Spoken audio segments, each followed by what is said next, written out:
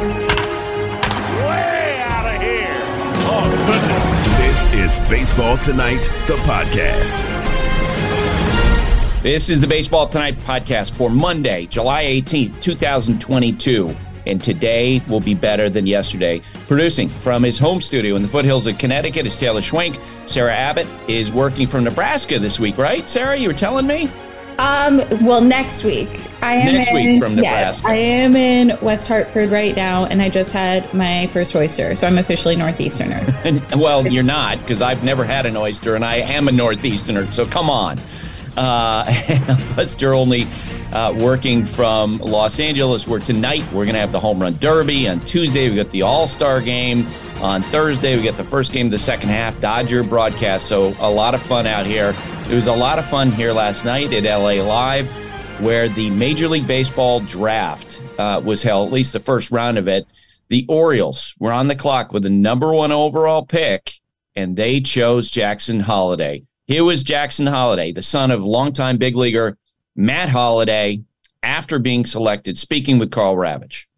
When you go into this day, what are you thinking relative to what just happened with you being selected number 1? I was just trying to enjoy it. I was very, very excited and I was really looking forward to it, but I just treated it like a normal day. We went and hit, and we've been swimming, so it's been an awesome day, and it's been amazing. Tell me about the relationship that all the people behind you have, but certainly to the man standing there to your right, your dad. He's awesome. He's like my best friend, and he's always there when I want to work, and he's always pushing me to be great, and I probably wouldn't be in this position without him.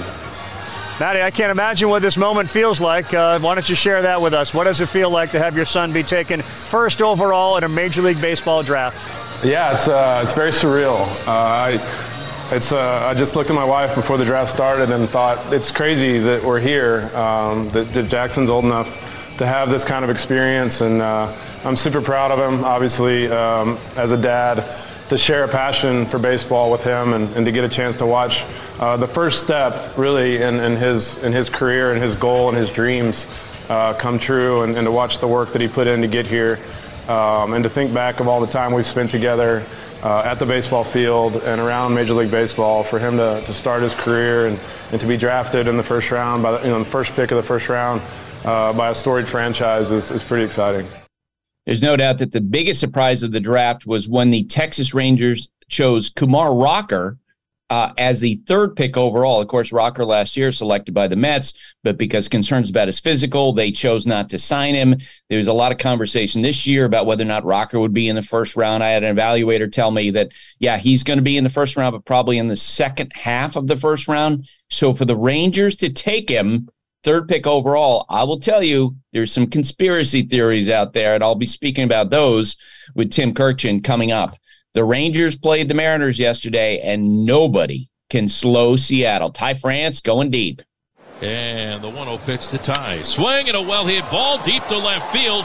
Calhoun going back, looking up, and goodbye baseball off the facing of the second level. Ty France celebrates his all-star selection before the game with a home run here in the top of the 5th. Seattle Sports 7:10 a.m. The Mariners would extend their lead in the top of the 7th. Here comes the pitch to Julio. Swung on and cracked high and deep to center field. This is launched and bangs off the wall. Around third base, here comes Frazier. Haggerty right behind him. He's going to score. Julio into second base. Slams a double off the wall, and the Mariners extend the lead. And here's what it sounded like in the bottom of the 9th inning. Here's the set by Sewald, and the right-handers 2-2 on the way. Swing and a fly ball into left center field. Winker is there calling for it, and the ball game is over. The Mariners have won 14 consecutive games. They've won 22 of their last 25. The Mariners absolutely rolling. They now are in a great position, the American League wildcard chase. And on the other hand, some of the AL East teams have had issues. We saw on Sunday Chris Sale take a ball smoked off his left hand, broke his pinky, looks like he's going to be out for many weeks. That's a devastating blow for the Red Sox. I'll be talking with Tim about that as well. The Blue Jays face the Royals, and Alejandro Kirk, all-star, got a big hit. Runner at first, nobody out. Vladdy's going. The pitch. Kirk cracks it. Deep left field. Olivares back at the wall, and it is gone!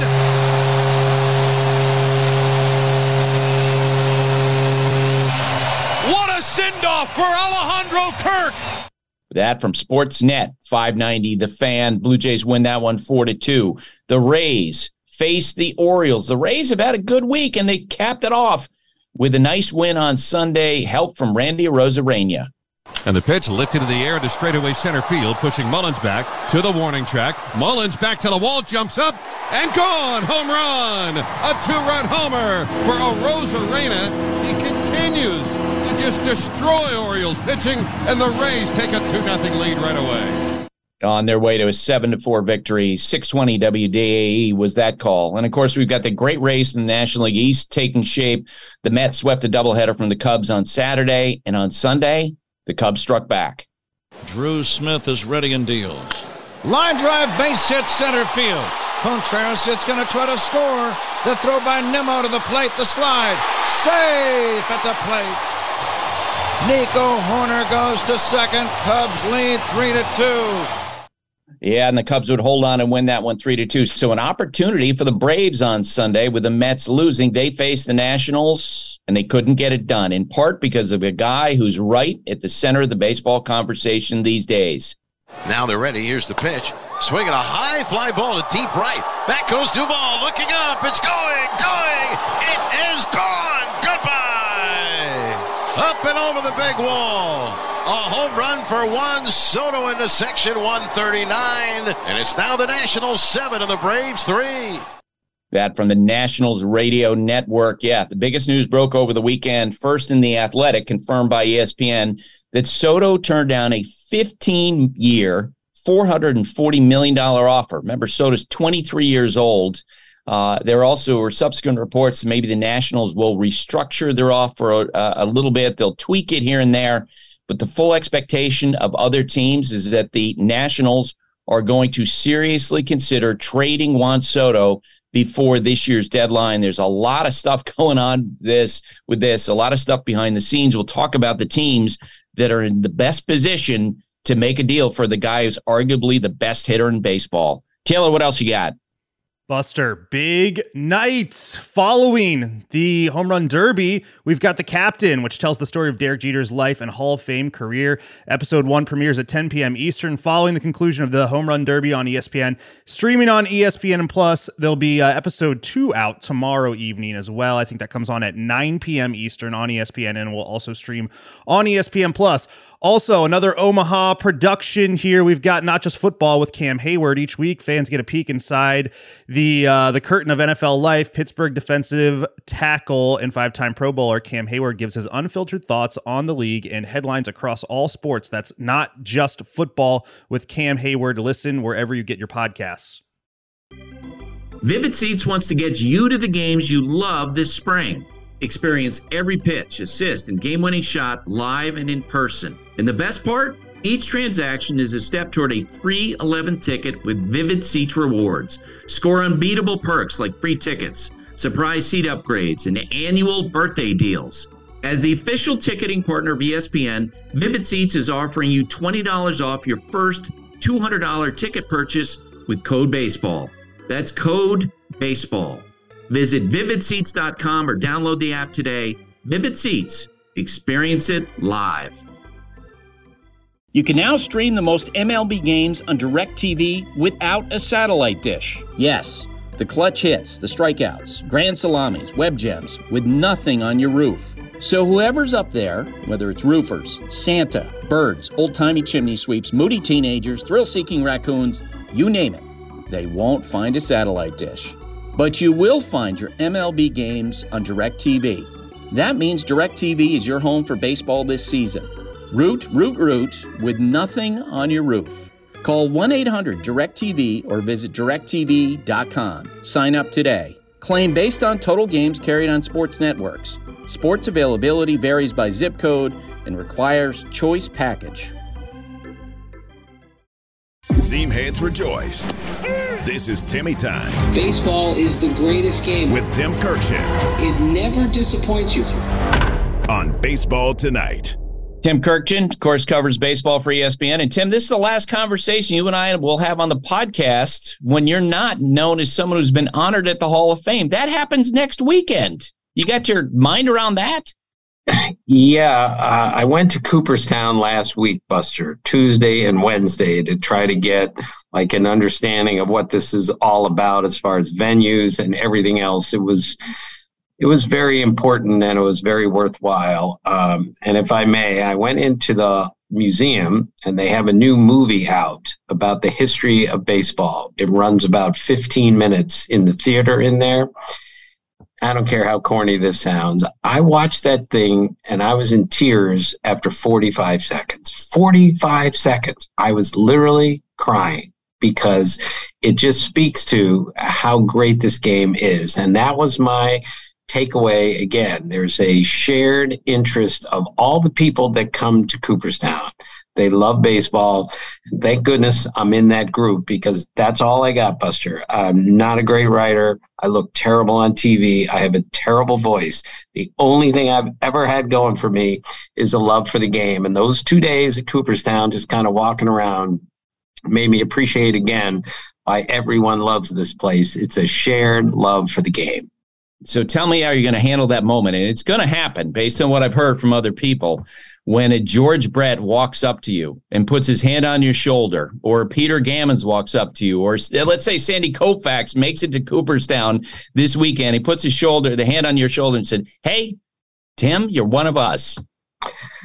Well, I hope I say this right. It'll mean more when Peter Gammons says that to me than if George Brett does. And don't misunderstand how much I admire George Brett and everyone who played the game.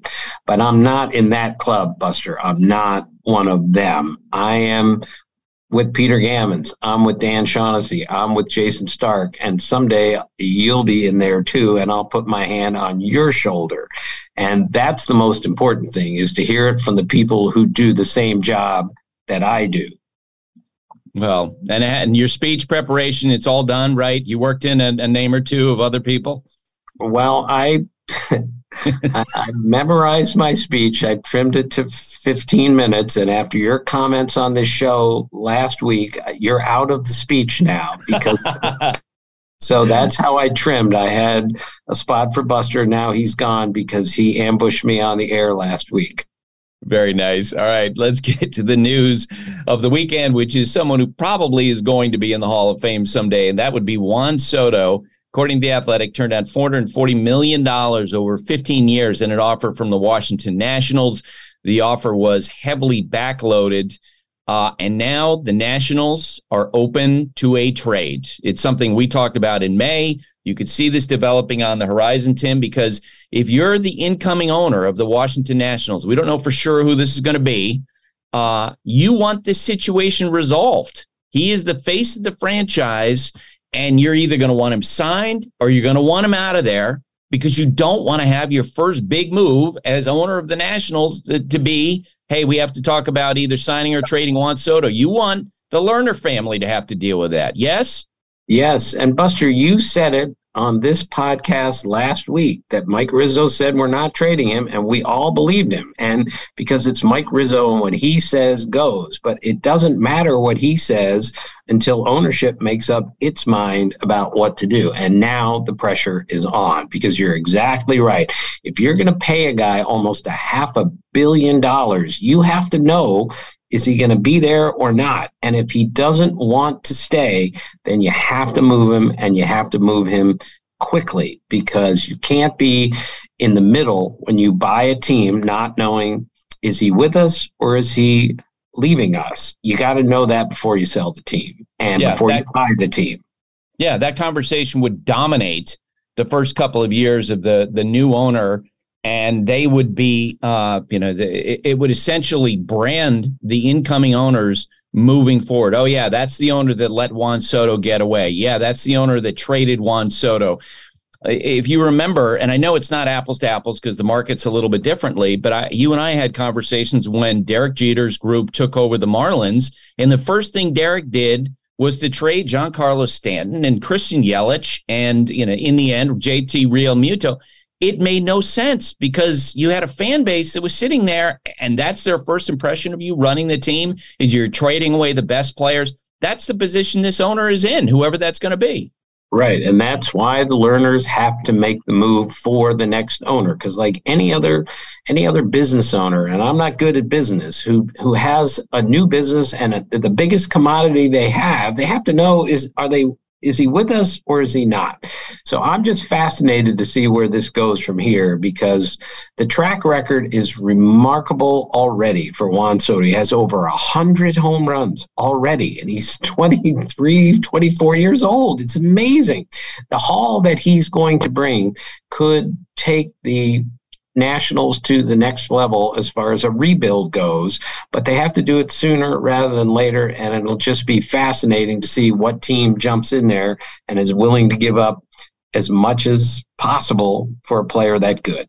In an accelerated process, we are 15 days away from the trade deadline, and I reached out to some people this morning before we started the podcast, the people at team level. This was interesting. The Nationals actually have not communicated this information to individual teams yet.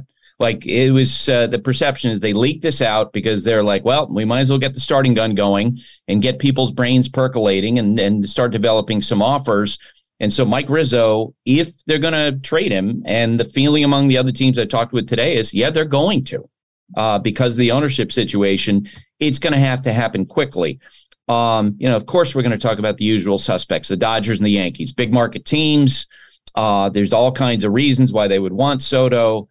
They are certainly in a position to pay him long term. I'm going to install for me, Tim, the favorites to get Soto this summer, the San Diego Padres. They are in a win now mode. They have prospects to anchor a potential deal. C.J. Abrams, you would assume, their terrific young shortstop, would be in that deal. Their owner is absolutely motivated. And unlike the Dodgers or Yankees, who I think would be concerned about the question of, okay, we need to get this player locked up into a deal, I think the Padres would make a deal for Soto and be comfortable saying, you know what, we'll have him for 3 pennant races this year, next year, and the year after that. Can you imagine a Padre lineup that starts out with Tatis Jr., Juan Soto, and Manny Machado? Another team that's talked a lot about, the Texas Rangers. I'll go into that a little bit more forward as to why that is. But for you, which team do you look at as being a potential match for a deal for Juan Soto? Well, you already said the two obvious ones, the Dodgers and the Yankees, because they have the most money and the most resources, and it's going to take both in order to get him and get him signed. But the Padres make a lot of sense, Buster. They're 6-10 in July. They are not a good offensive team, especially without Fernando Tatis Jr. They're in trouble as far as making the playoff go, even though I think they will no matter what they do. They need him more than the Dodgers need Juan Soto. They need him more. The Yankees hit 157 homers the first half of the season. That's the 4th most ever. The Dodgers don't need any help offensively. They have a great team and a tremendous offensive team. The Padres need help. I think they can make the playoffs without him, but imagine adding him for the stretch run and getting to October with a healthy, as you said, Tatis, Soto, and Manny Machado. With that pitching, that puts them in a position to not only get to the World Series, but to win it for the first time. He's a bigger difference maker for me for the Padres than he is for the other two teams. Yeah, and I haven't mentioned two obvious potential fits for Soto, and that is the New York Mets and the Atlanta Braves. Because, Tim, I don't think there's any chance that the Nationals trade Juan Soto in their division to a division rival. What about you? Right. Well, that's why I left him out also. Look, the Nationals are going to have plenty of teams that are going to step forward. How many have enough money and resources to trade for him is another question. But if you can avoid the Braves, who just beat the Nationals like 15 straight games, if you can avoid the hated Mets from 250 miles away, you don't go there if you don't have to, if you're the Nationals. However, and I don't think that will happen, but if the best deal comes from the Mets, the best deal comes from the Braves, and you're the Nationals, gets back to the beginning part of this discussion. If you're in trouble and you have to trade him, you take the best offer no matter where it is. But you must, if possible, avoid your own division. So we should touch on this question. Can you imagine a player, when you first started covering baseball, turning down an offer of $440 million at age 23? That is unbelievable how much money that is. But you know what, Tim? You've talked to Soto. I've talked to Soto. First off, incredible ability. That's that goes without saying, but also tremendous confidence. And he's already made a lot of money in baseball. So when we think of rejecting an offer like that, it's not like this guy's going to wind up, struggling for food money when he's in his 40s if he gets hurt. Yeah, and he's got a ring already, Buster. He's been arguably the best player on a world championship team already. Hit cleanup at age 20 in a World Series game. 3 guys in history have done that. So he's looking out and saying, I'm going to be a great hitter for 15 more years. I'm going to break records before this is over. Why not do it with a team with which I can win a bunch of rings? And that's where he's looking. That's why he turned it down. I go back to something Gene Orza told me 25 years ago. He looked at me, former, a legal counsel for the Players Association. He said, Tim, you just don't understand. This is a discussion that will never end. Someday we're going to be talking about a player making $250 million a year. You don't seem to understand. This is going to keep growing. And he's basically been right. Now we're up to $440 million, and somebody said no. And by the way, another reason why the Yankees or Dodgers might not want to get involved in this thing in a significant level. Can you imagine the leverage that Scott Boras would have if either one of those teams makes a deal for a Juan Soto as he moves toward free agency?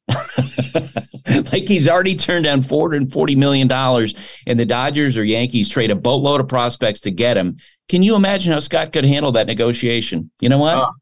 600. The number's got to start with 6. It's got to be 600. Right. Yeah. I mean, you would think $500 million would be the next barrier to cross. But when Scott's involved in it, he might go past $500 million and go for more than that. That's inconceivable to me, but I think it's proving again, nothing is inconceivable when it comes to players and money, especially a 23-year-old with a track record like this and a future like this. All right. I mentioned that there's some conspiracy theories going on about the Rangers last night and their pick of Kumar Rocker as the 3rd overall pick, which was a huge surprise to a lot of folks. I talked with an evaluator a couple of weeks ago who saw Rocker. He said, look, he has a great breaking ball. He's throwing well. His fastball velocity is 94 to 96. This evaluator said that he certainly was going to be a first-round pick, but the thought for everybody was second half of the first round, certainly not a top 3 pick, and the Rangers jump up. And immediately the thought pops in the head of folks in other front offices, you know what? The Rangers signed Corey Seager, Scott Boras' client. They signed Marcus Semien, Scott Boras' client. And now they've taken Kumar Rocker, Scott Boras' client. You and I have seen many situations in the past where Scott has developed a relationship with a particular franchise. And oh, by the way, Tim, who else does Scott Boras represent? Juan Soto. So when you hear all that, just knowing your experience in baseball, you and I don't know the conversations that took place behind the scenes between the Rangers and Scott.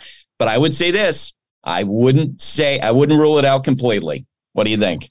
Well, we've learned never to rule anything out completely with Scott Boras, because the number of times he has done something that just made us shake our heads. Like you say, well, he's not going to make this one happen, and then he does. I mean, we were there for Alex Rodriguez's signing, and there was no chance he was getting to that number. And he got there by a mile. He got like 100 million more than anybody thought he was going to get. So you don't have to like him, but he usually gets what he wants, and all conspiracy theories are in play when it comes to Scott Boras. As for Rocker, look, Buster, I know this was a big surprise, and I get it. I keep going back, though, to Chris Young, and maybe I give him too much credit. He's like one of the smartest people I've ever met in my life. He pitched in the major leagues. He's got such a calm influence about him.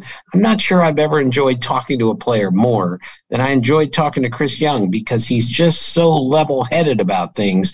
It just seems from a distance here There is no way they would take a flyer on Kumar Rocker when he's the number 3 pick in the country. They must know more than we do. I just have total faith that Chris Young is doing the right thing by making this move, even though it shocked the industry, including myself. And this is just pure speculation, but imagine if you're the Rangers and you have Rocker in line with what other people are talking about. You have him as the 15th best player in the draft. And Scott Boras is saying to you, hey, you know what? We worked together on these 2 major free agents that work for you. I need to find a way to get Kumar Rocker his money that he would have gotten if he had signed with the Mets last year. And this would help my situation, would help Kumar's situation if you moved up in the draft. And here's the other thing, too. You mentioned Chris Young. They've got Leiter in their farm system, who was his teammate at Vanderbilt. Those guys are really close. So they certainly have great intel on Rocker. Supposedly, I've talked to him once. People who know him a long time rave about him. But if you're the Rangers and you can help Scott Boras out in the situation in terms of getting the player, what he was trying to get him last year when he did sign with the Mets, maybe you do that on a player who's that close to being at the top of the draft. And as I say, this relationship's developing between Scott and the Rangers, apparently. Just to finish, Buster, let's say Kumar Rocker is totally healthy, and let's say that breaking ball is really going to play in the big leagues, and he could help you quickly. This is a team on the way up. He's not 19. He's 22 years old. He's been around. He might be ready to pitch in the big leagues really soon. Who wouldn't want to add somebody that could help their major league team maybe in September? And then imagine him and Jack Leiter in the same rotation soon. That's pretty impressive. The first pick in the draft was Jackson Holliday, and that was not surprising to you or I, Tim. I've done stories about sons of major leaguers. From Eduardo Perez on, Ken Griffey Jr., Barry Bonds. It fascinates me.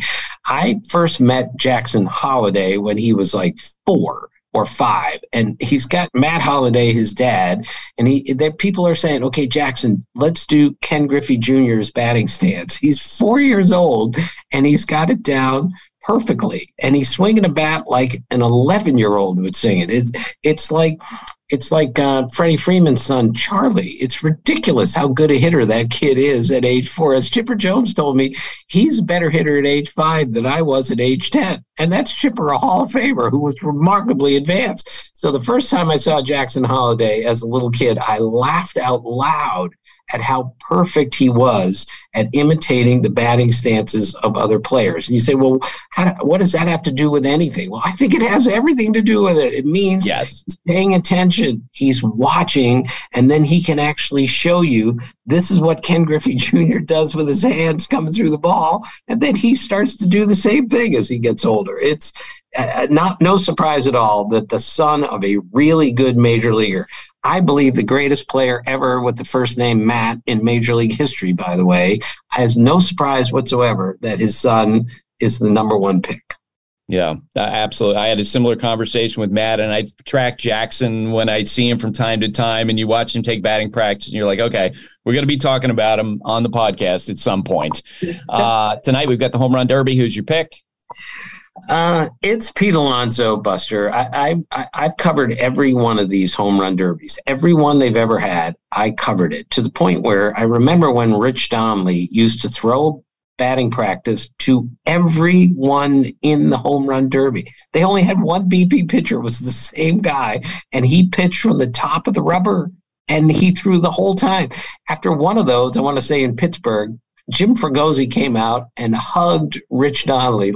That was the greatest performance I've ever seen, you throwing to all these guys. The point is, I've never seen anybody enjoy this competition more than Pete Alonso. And I say enjoy it, Buster. I mean, wants to win it more than he does. He preps for it. He sat down with Ravi and Eddie at the desk last year in between rounds, and they were interviewing him, and he had no idea what they were talking about. It was like the worst interview ever because he was in a trance,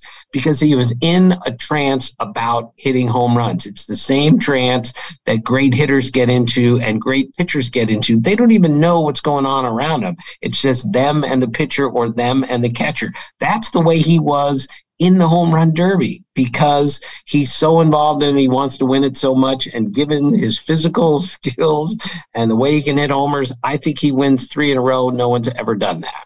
And by the way, because Pete Alonso cares more than anybody about this event, he's got Dave Joust coming back, who was a coach of the Mets last year, went to the Nationals. I talked to Dave the other day. He said that Jeff McNeil walked up to him in spring training and said, he's going to ask you to do it again. And Dave Joust, who's now established as a home run derby pitcher celebrity, he's throwing at the home run derby. He did earlier this year at the Derby X in London. He's got trips scheduled to South Korea and to Mexico to be the home run derby pitcher. That's the guy who's going to be on the mound for Pete.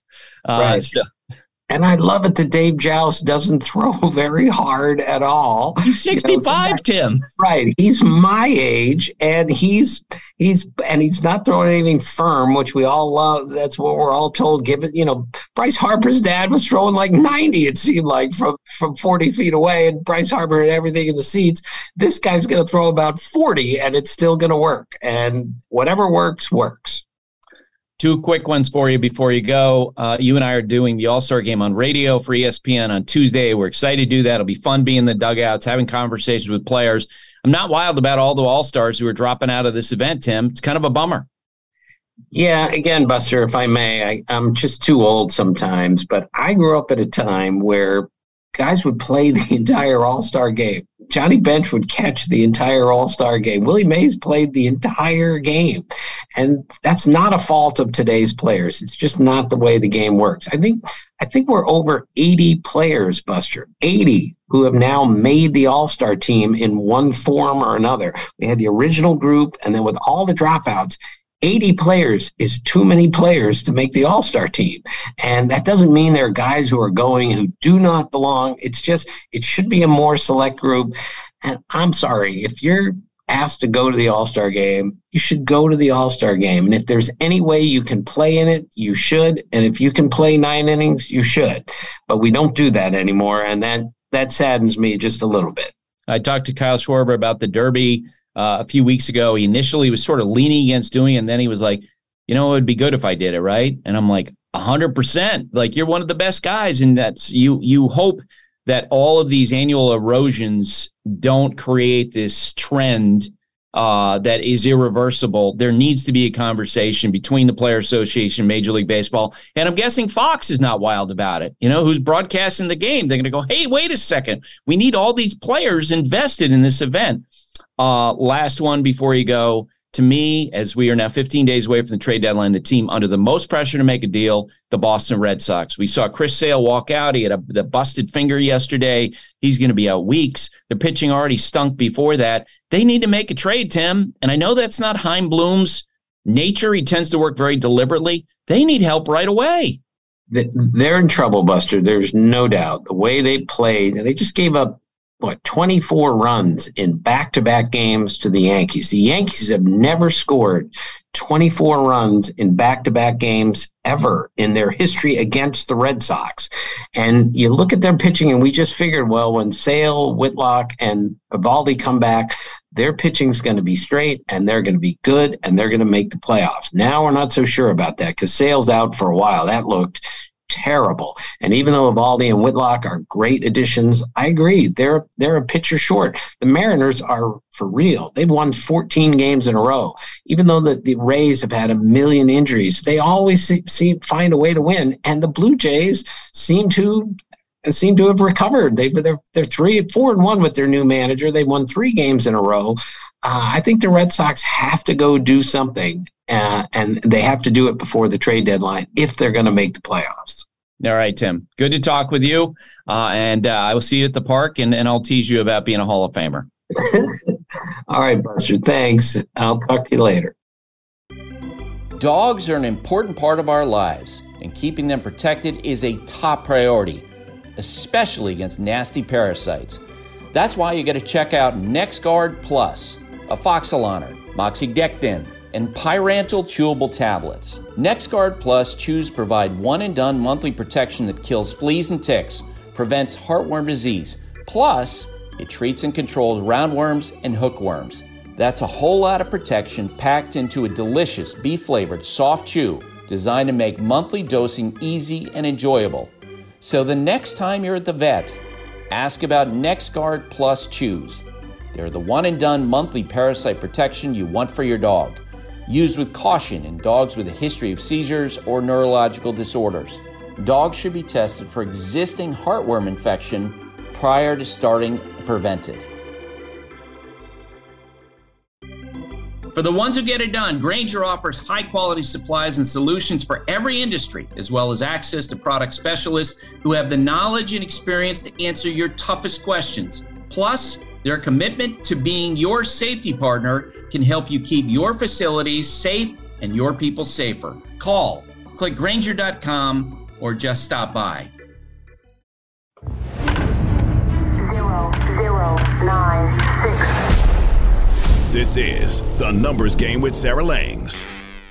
Sarah Langs, reporter and producer for MLB.com, and also she is doing the numbers for us on the Home Run Derby tonight. Sarah, it'll be fun to see you later today. I know how much you love this event, so I'm right off the top. Give me a winner. I am so excited. First off, I keep saying the Derby is my favorite day of the year, non-birthday edition. I believe we've covered the birthday thing on this podcast for long-time listeners. Yes, I'm kind of biding time now, so I don't have to make my pick, but I will. I think I have to go with the back-to-back winner in Pete Alonso and say that we'll see that three-peat. But I will say, if Acuna upsets him in the first round, I think I will go with Acuna at that point. Okay. I will tell it's interesting. I've gone back and forth on who to pick. In the end, when I was on Get Up this morning, I picked Juan Soto. I just think after I talked to him the other day, he is, as always, he's got a plan, as Pete does. And in my conversations with Kyle Schwarber and Julio Rodriguez and Soto and other guys in the Derby in recent days, a lot of it is you got to have experience to do this. And I thought his round against Shohei Ohtani last year was so impressive. I was like, this guy's going to win it one year. I love that. I really love that. He's probably my choice, but we'll see. I'm so excited to see all of these guys in the Derby for sure. No doubt about it. All right. Sarah, jump in here. Sarah Abbott, jump in here and give us your pick for the Derby tonight. As much as I would love a three-peat, I'm kind of rooting for chaos. So I would love to see him get upset in the first round. But ultimately, I do agree with you, Buster. I think it's going to be Juan Soto. All right, Taylor. Going for the champion here. Two-time home run derby champion, Pete Alonso. That's my pick.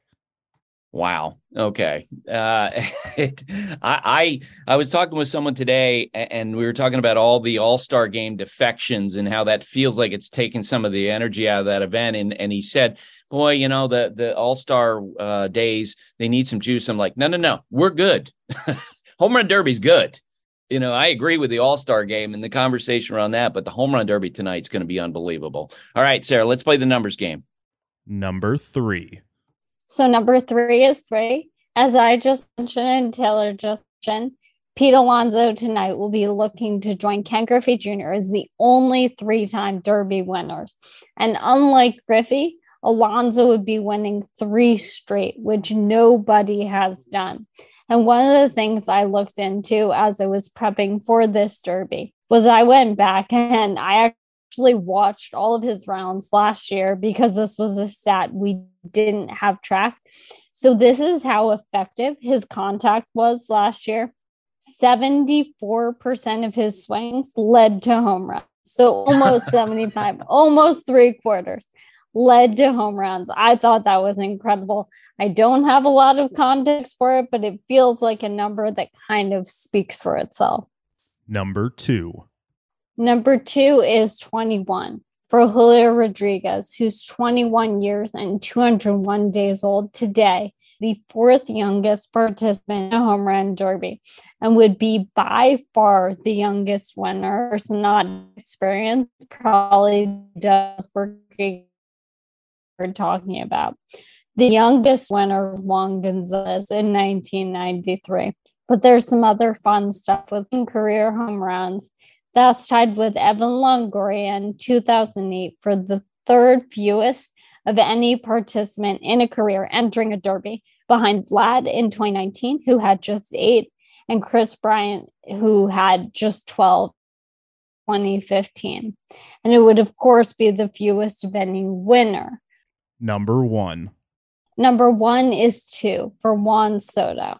So Juan Soto is participating, as we've alluded to, in his second straight home run derby.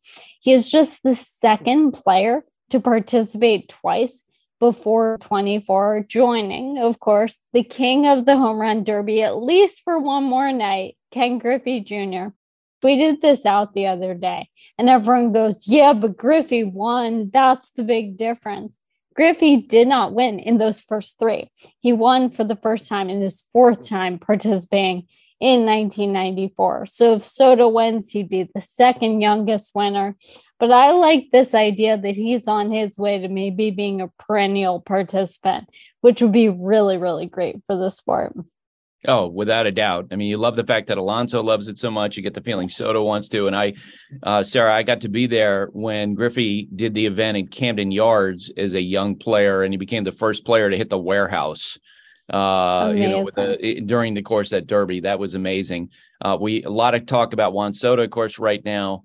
Gut instinct for you, and this is total speculation at this point because the Nationals really haven't gotten into the business of exchanging names with teams. What's your gut instinct about which team is going to make a deal for him? So my gut instinct, the moment I saw it, was the Dodgers are going to do this somehow. It just feels like they always have the prospect capital to pull off a deal like this. Maybe I'm biased because of the Mookie Betts deal, that being recently in my brain. But I'm just thinking about the potential of an outfield if Soto, Bellinger, if Bellinger gets it back together, and Betts. But maybe it's the fact that Dodgers always seem to make the right move. But that was the team that came to mind for me. But that's not super well researched. I mean, obviously, any team in baseball could use him. He is the best hitter in baseball. So it's fascinating to think about where he could end up. Yeah. So I mentioned to Tim, I think it's going to be the San Diego Padres. Wow.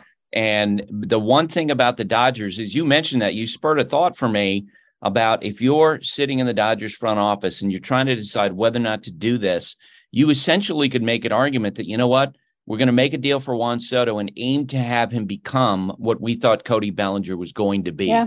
We were prepared to pay Bellinger a lot of money going forward as he developed, and we assume going into superstardom, and that just hasn't happened. And then you bring in an absolutely pure hitter in Soto, a guy who's a superstar.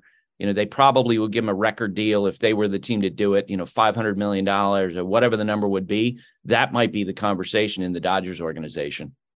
That's fascinating. I mean, I could certainly see it, but I love the Padres idea. I mean, 2 of the best stars of this generation with Tatis and Soto being on the same team. And we know they're friends. Of course, they're both from the Dominican Republic. There's so much there. I can't even imagine. I mean, it almost feels like in the NBA when these guys pick their teams, except this would be, front offices picking for them. But That would be a crazy super team. That would I'm assuming you would probably have Tatis, then Soto, then Manny Machado. You'd feel pretty good about those guys at the top of your lineup. And if you're the Padres, you may not necessarily sign him to a long-term deal. You might say, you know what, we're going to trade C.J. Abrams as a shortstop, another prospect, a couple more prospects, and we're going to have him for 3 pennant races, and then we'll see where we go before he becomes a free agent. Yeah, definitely. That's the thing. With a player this young, I sort of feel like, teams might be okay with having a rental because this is such a good player that you're going to have the potential to win if he is in your lineup. And it's very different from getting a pitcher you don't know down the stretch 1 year, who knows what's going to happen. So, I mean, it's interesting because the NBA right now is dealing with the fact of, will Kevin Durant get traded? And would he be among the best players ever to be traded? And of course, if Juan Soto gets traded, we'll have the exact same conversation for baseball, to be traded in your prime at a moment like this. Awesome. All right, Sarah, thanks for doing this. I'll see you in a bit. Thanks so much for having me. Can't wait. Happy Derby Day, everybody. Tim Neverett is the play-by-play man on Dodgers television and radio. He's the author of the book, COVID Curveball, an inside view of the 2020 Los Angeles Dodgers World Championship season. Tim, how you doing? Great, Buster. Always good to visit with you. Always good to talk with you, too. Tonight, you get to be a fan. We were talking before we got started here, and you mentioned you're going to the Derby tonight at Dodger Stadium as a fan. I am. I went last year in Denver. We were there to promote the book, actually, at the All-Star game in Denver. And my wife and I went to the Derby and loved it, loved every second of it. I hadn't been in quite a while. I had been for the first time in 1992 in San Diego when it wasn't such a big deal. They had a hard time selling tickets for the event. And then Mark McGwire hit home run after home run after home run after home run. And I was kind of hooked on the Derby after that. But we're going to go sit in some decent seats and really enjoy the atmosphere at Dodger Stadium and take in the Derby. Yeah, I was talking with a friend over the weekend, and she was asking me about, she's not really a baseball fan, and she goes, the Derby, it's kind of boring. I'm like, no, like the Derby's the best event baseball has during the course of the year, and I feel like it's been augmented by the clock. I love it. I love the clock. I love the music. I love everything about it. I think that, seeing what the guys put into it is something that I don't think fans expect if they haven't seen the Derby before. It's exhausting for these players. It's tiring for these guys. Plus, they're going for prize money too, which wasn't the case in the past. So, we've had a winner the last 2 years in last two Derbies, I should say, in Pete Alonso, who makes more by winning the home run Derby than he does as a salaried player with the Mets. So for him, it's very personal, and he does give some back to charity, which is great. But, for him, it's competition, and you can really see it, and it's a lot of fun.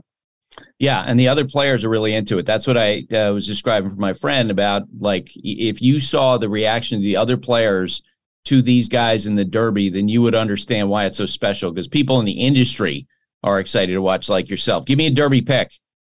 Well, I got to go with Alonso for the three-peat, not just because he's leading the world in RBIs, but because of the pitcher. Dave Jauss, who is the best batting practice pitcher on the planet, perhaps.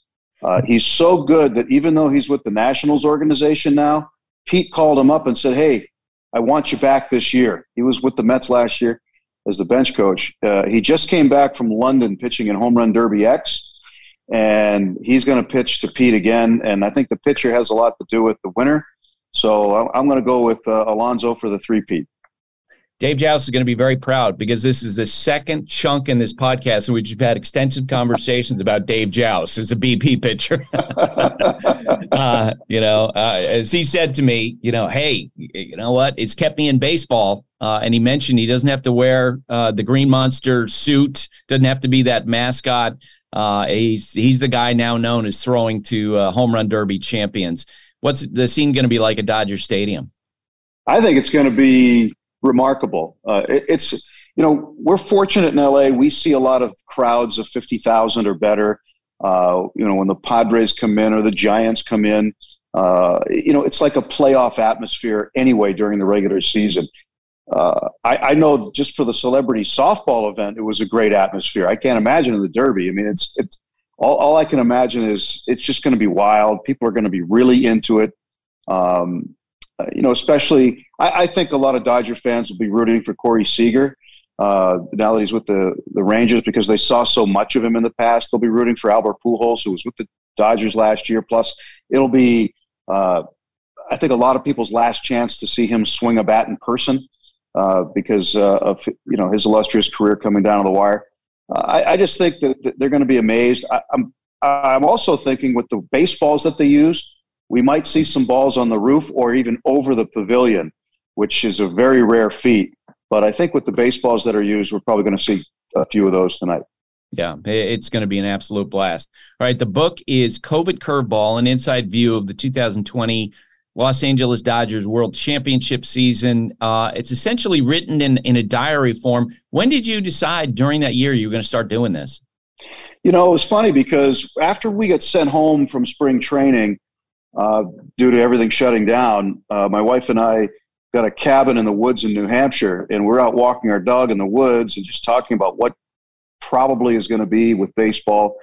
And so came up with the out-of-the-box idea. I don't know what my role is going to be in a shortened season, so maybe I should just write everything down every day and see what comes of it. And as we started to go along, an idea of putting it into book form, because the season was just so crazy in some ways and wild in other ways and weird in other ways. So decided to chronicle it on a day-by-day basis. And, lo and behold, when we started thinking about a book idea, we never thought they'd go and win the World Series, thought they were going to be a good team. But because they went and won the World Series, and because it was in diary form, I'd say about a week or two after the World Series ended, the manuscript was already done because it had been written in real time as the season went along. So it was really interesting to be there day by day, because most people couldn't watch games in person where I could because of my access with the Dodgers. And I could be at an empty stadium. I could tell you what happens after dark at Dodger Stadium when there's nobody around, what kind of animals come down from the hills and things like that. I mean, there's just so many weird things that went on that year. But the Dodgers, from the time they started to play to the end of the World Series, were one of the few teams that didn't have a COVID case. So they were able to keep their roster intact. They were able to play exceptionally well. And then the playoffs were very competitive. And still, the whole thing was just really different every day. So I decided to chronicle it, and then turn into a book. And, a lot of Dodger fans have been able to get a hold of it. And, I was asked to go and sign books at Cooperstown this weekend. I'm going to be at the at the Hall of Fame this weekend, signing books out in front of Moni's bookstore on Main Street. And it's fitting because, former Dodgers going in, so there'll be a lot of people with Dodgers interest. Gil Hodges being inducted. So it'll be fun to be in Cooperstown. It's just, it's kind of a crazy week for me. Home Run Derby, All-Star Game, Hall of Fame induction in the same week. I feel like I'm Buster Olney. Oh, right. No, your week is a lot better than mine. And you're going to see our friend Tim Kirkjian up there, too. This is the week that he's going to be honored at the Hall of Fame, so that'll be a lot of fun. I must tell you that in reading the book, I made a note to myself, I want to go find Justin Turner at some point and basically apologize, or not apologize is not the right word, but basically, hey, sorry about all the perception of you after you tested positive during the last game of the World Series, because there's no doubt, in that moment and the information we're getting from sources from Major League Baseball, it sounded like an absolutely contentious situation where Turner wanted to get back on the field right after testing positive. He goes back on the field. They have the situation where he's suspended. And as you write, Justin was one of the people who on a day-to-day basis was really working to keep the Dodgers COVID free. If there was a COVID cop on the team, he was it. And he was the guy who was trying to say, okay, Major League Baseball's protocols are here. They're good, but we need to be better if we want to win the World Series. So let's do this and let's do this. And, he wanted us in the media and the broadcasters especially to know about it so we could tell people that the Dodgers are going above and beyond, and it stemmed from the players. That's why it was so shocking to me that Justin was the guy to get a positive test, and how that all came down was really crazy. But I think the most 2020 thing about 2020 was that Blake Snell was lifted from Game 6 due to analytics and due to the system the Tampa Bay Rays employed before somebody with a positive COVID test left the game. And I think that was the most 2020 thing about 2020. And, the fact that, Walker Buehler went out to the bullpen just in case he was needed, and he told the guys, yeah, JT is positive, and they didn't believe him. They thought he was kidding. And then they saw Edwin Rios go out to third base, and they looked at Buehler and they go, you weren't kidding, were you? They said, no, I told you. So, that's when it all came down, and it really was – it was like a bittersweet feeling at the end. Hey, they won the World Series, and everybody with baseball and everybody with the Dodgers is like, yeah, we're supposed to celebrate, but here's one of our leaders. We don't know what's going on here. So it was a real weird time. And just to cap off, again, a weird with a capital W year. And just one last question on that season. I got a couple of other rapid fire for you. People always ask the question, does a 60-game regular season in a World Series, does it mean as much as the other one? And I've sort of processed that and had conversations with folks in baseball, players, front office people. When they refer to the Dodgers championship, no one ever references a 60-game season. They don't look at it as being like something that's not as worthy as some of the other years. Tell me how the Dodgers feel about that. Well, they know that everybody else had to play by the same rules that year and had the same schedule that year. And I think once they got to the postseason wasn't shortened at all. In fact, it was lengthened because of the extra games in the wild card round. But no, they look at it as a legitimate world championship. And, 1981, remember that, because that was a strike-shortened year. Nobody ever looks at the 81 champion, which happened to be the Dodgers, as anything less than legitimate. So I do think it's legitimate. It's the season that was presented to them. The games were scheduled. They played them, and they won it all. And, the one thing about that season, though, I will say, empty stadiums, weird soundtracks over the PA, whatever. When they got between the lines, they played hard. They played Major League Baseball. They played to the best of their ability. There was really no difference in the way that they played the game, whether there were 50,000 or 5,000 cardboard cutouts in the seats. So they played Major League Baseball. They deserved to win the title, and they did it. I don't think it should be looked at as anything other than it is in a world champion. We learned over the weekend that Juan Soto's going to be out on the trade market. Some of the teams I've spoken with believe that he is going to be traded. What's your gut instinct on how involved the Dodgers get? They get involved with everything, it seems. I mean, if they have a way that they can improve the ball club, they really go after it. And more so than I've seen other clubs do in the past. The Dodgers always seem to be in the middle of conversation. It amazes me last year, especially what Andrew Friedman did to get not only Max Scherzer, but Trey Turner in a deal where you didn't have to give up anybody off your major league roster.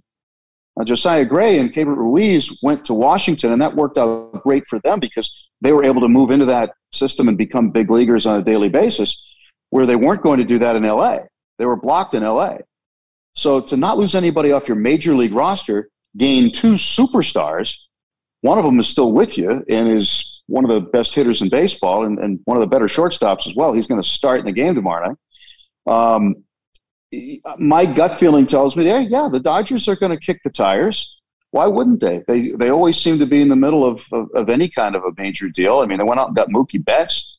They went out and got, a few years ago, 2018, Corey Seager gets hurt. What do? Well, let's go get Manny Machado, because he was the best infielder available at the time. And my guess is that, they'll be kicking the tires. They'll be in the conversation. Whatever happens, we don't know because that remains to be seen. But August 2nd, there's going to be a big day in baseball, maybe again for the Dodgers and maybe for Juan Soto. Who knows? Before you started working for the Dodgers, you, of course, worked for the Boston Red Sox. I wanted to ask you about the Sale injury that we saw on Sunday. He's going to be out for weeks. I said on television this morning, I think that the Red Sox are the contender under the most pressure to make a deal to improve that pitching staff. But it just feels like with everything they've done the last couple of years, like they're not necessarily going to be aggressive. What do you think? If they want to be a wild card team, because there's little to no chance of them winning the division, barring a miracle. So they're going to have to get to the postseason as a wild card. That division's tough. It really is. It's going to be a difficult division for them to make a wild card if they don't make a move. They need pitching. That means they're going to be in competition with other top contenders, division leaders at this point who are definite buyers. I don't know what they can do at this point in time, to be honest. And I don't know, internally, if they sit there and go, look, here are the numbers of the division. Here's where we are. Maybe we make it look like we're buyers and then we don't buy and accept the wrath for a short time. Because if they do go and buy, it may not work out for them even with the way the division is. So I'm with you. I think there's a lot of pressure on them to make a maneuver at this point in time. And if they have any chance of going to the wild card round and getting into the postseason, they're going to have to make probably more than one move. They're going to have to make a couple of significant moves. But the two moves that the fans want them to make more than anything else is to re-sign Rafael Devers, number one, and find a way to keep Xander Bogaerts, number two. I don't know that they're going to be able to do both. No, I agree. And I don't know if they'll do either, because I think that one question, and I did radio in Boston a few times last week about this was, since Chaim Bloom took over baseball operations, how quickly do they move? Like, have we seen them go out and be aggressive as big market teams typically are? Whether you mentioned the Dodgers with their moves, the Yankees will do the, swoop in and make aggressive moves. And the Red Sox don't seem to do that as much. Last year at the trade deadline, they kind of waited, and the price on Schwarber dropped, and that worked out okay. They did the same thing with the shortstops, waited for Trevor Story to sort of be isolated in the market. It doesn't seem like it's part of the Red Sox DNA at this point to move fast. So we'll see what happens. All right, Tim, congrats on the book. Have fun in Cooperstown this weekend, and give Tim when you see him, Tim Kirkchin, a hard time, and ask him when you see him if his name is the only name mentioned in his speech. All right, I'll ask him that. That's a good one. All right, Buster. I hope to see you around pretty soon. I mentioned at the top of the show that the Texas Rangers selected Kumar Rocker as the third overall pick. He spoke with Major League Baseball Network right after that happened.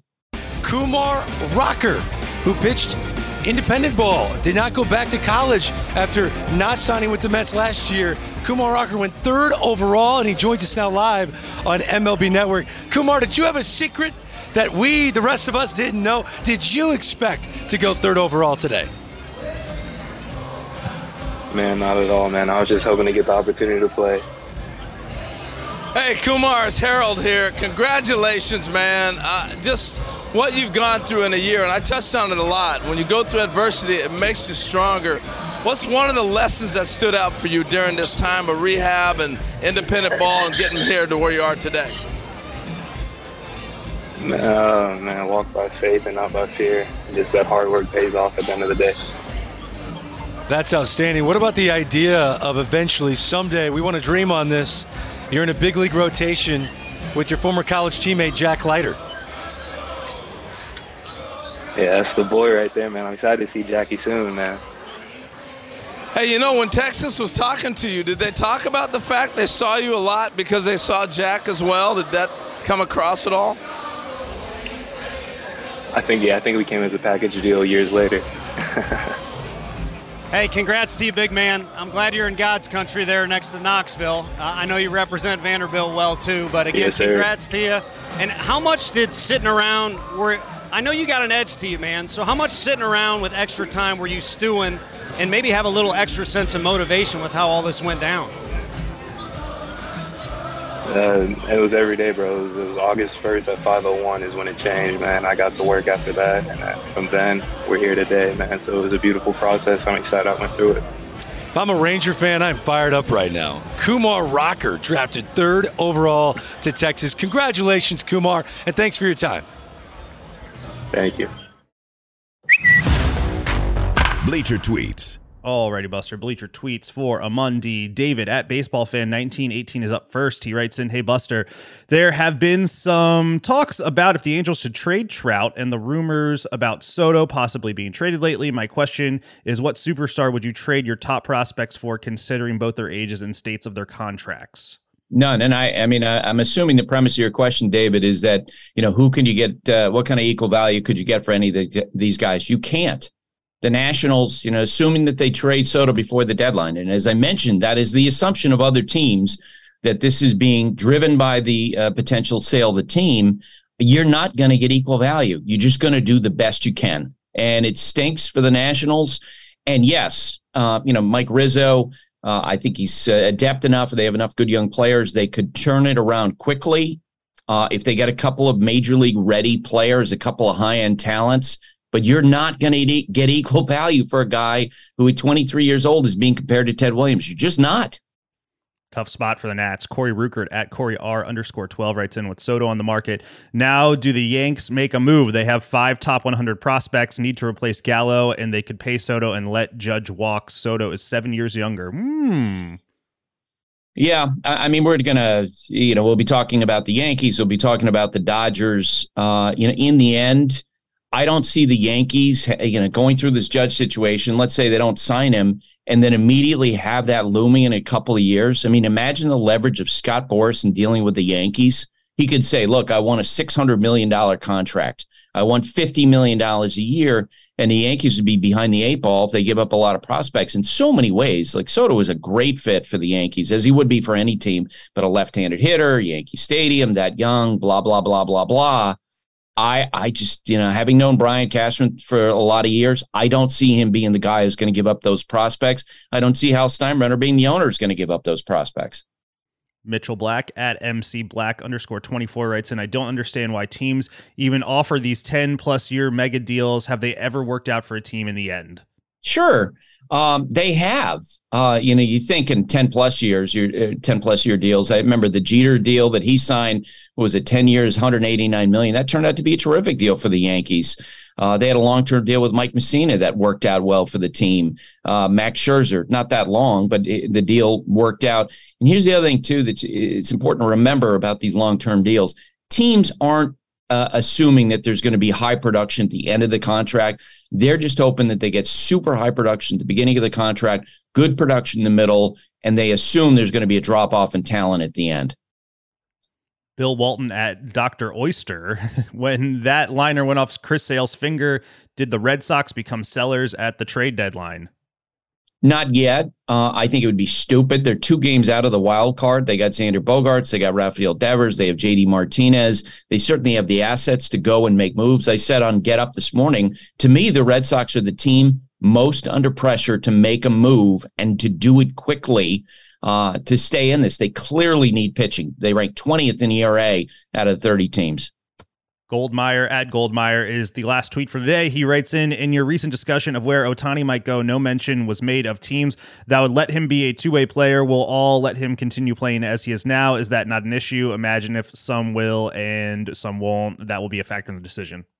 No, Goldmeyer, I mean, that whoever acquires him is going to acquire him as a two-way player because he's demonstrated that he can do it.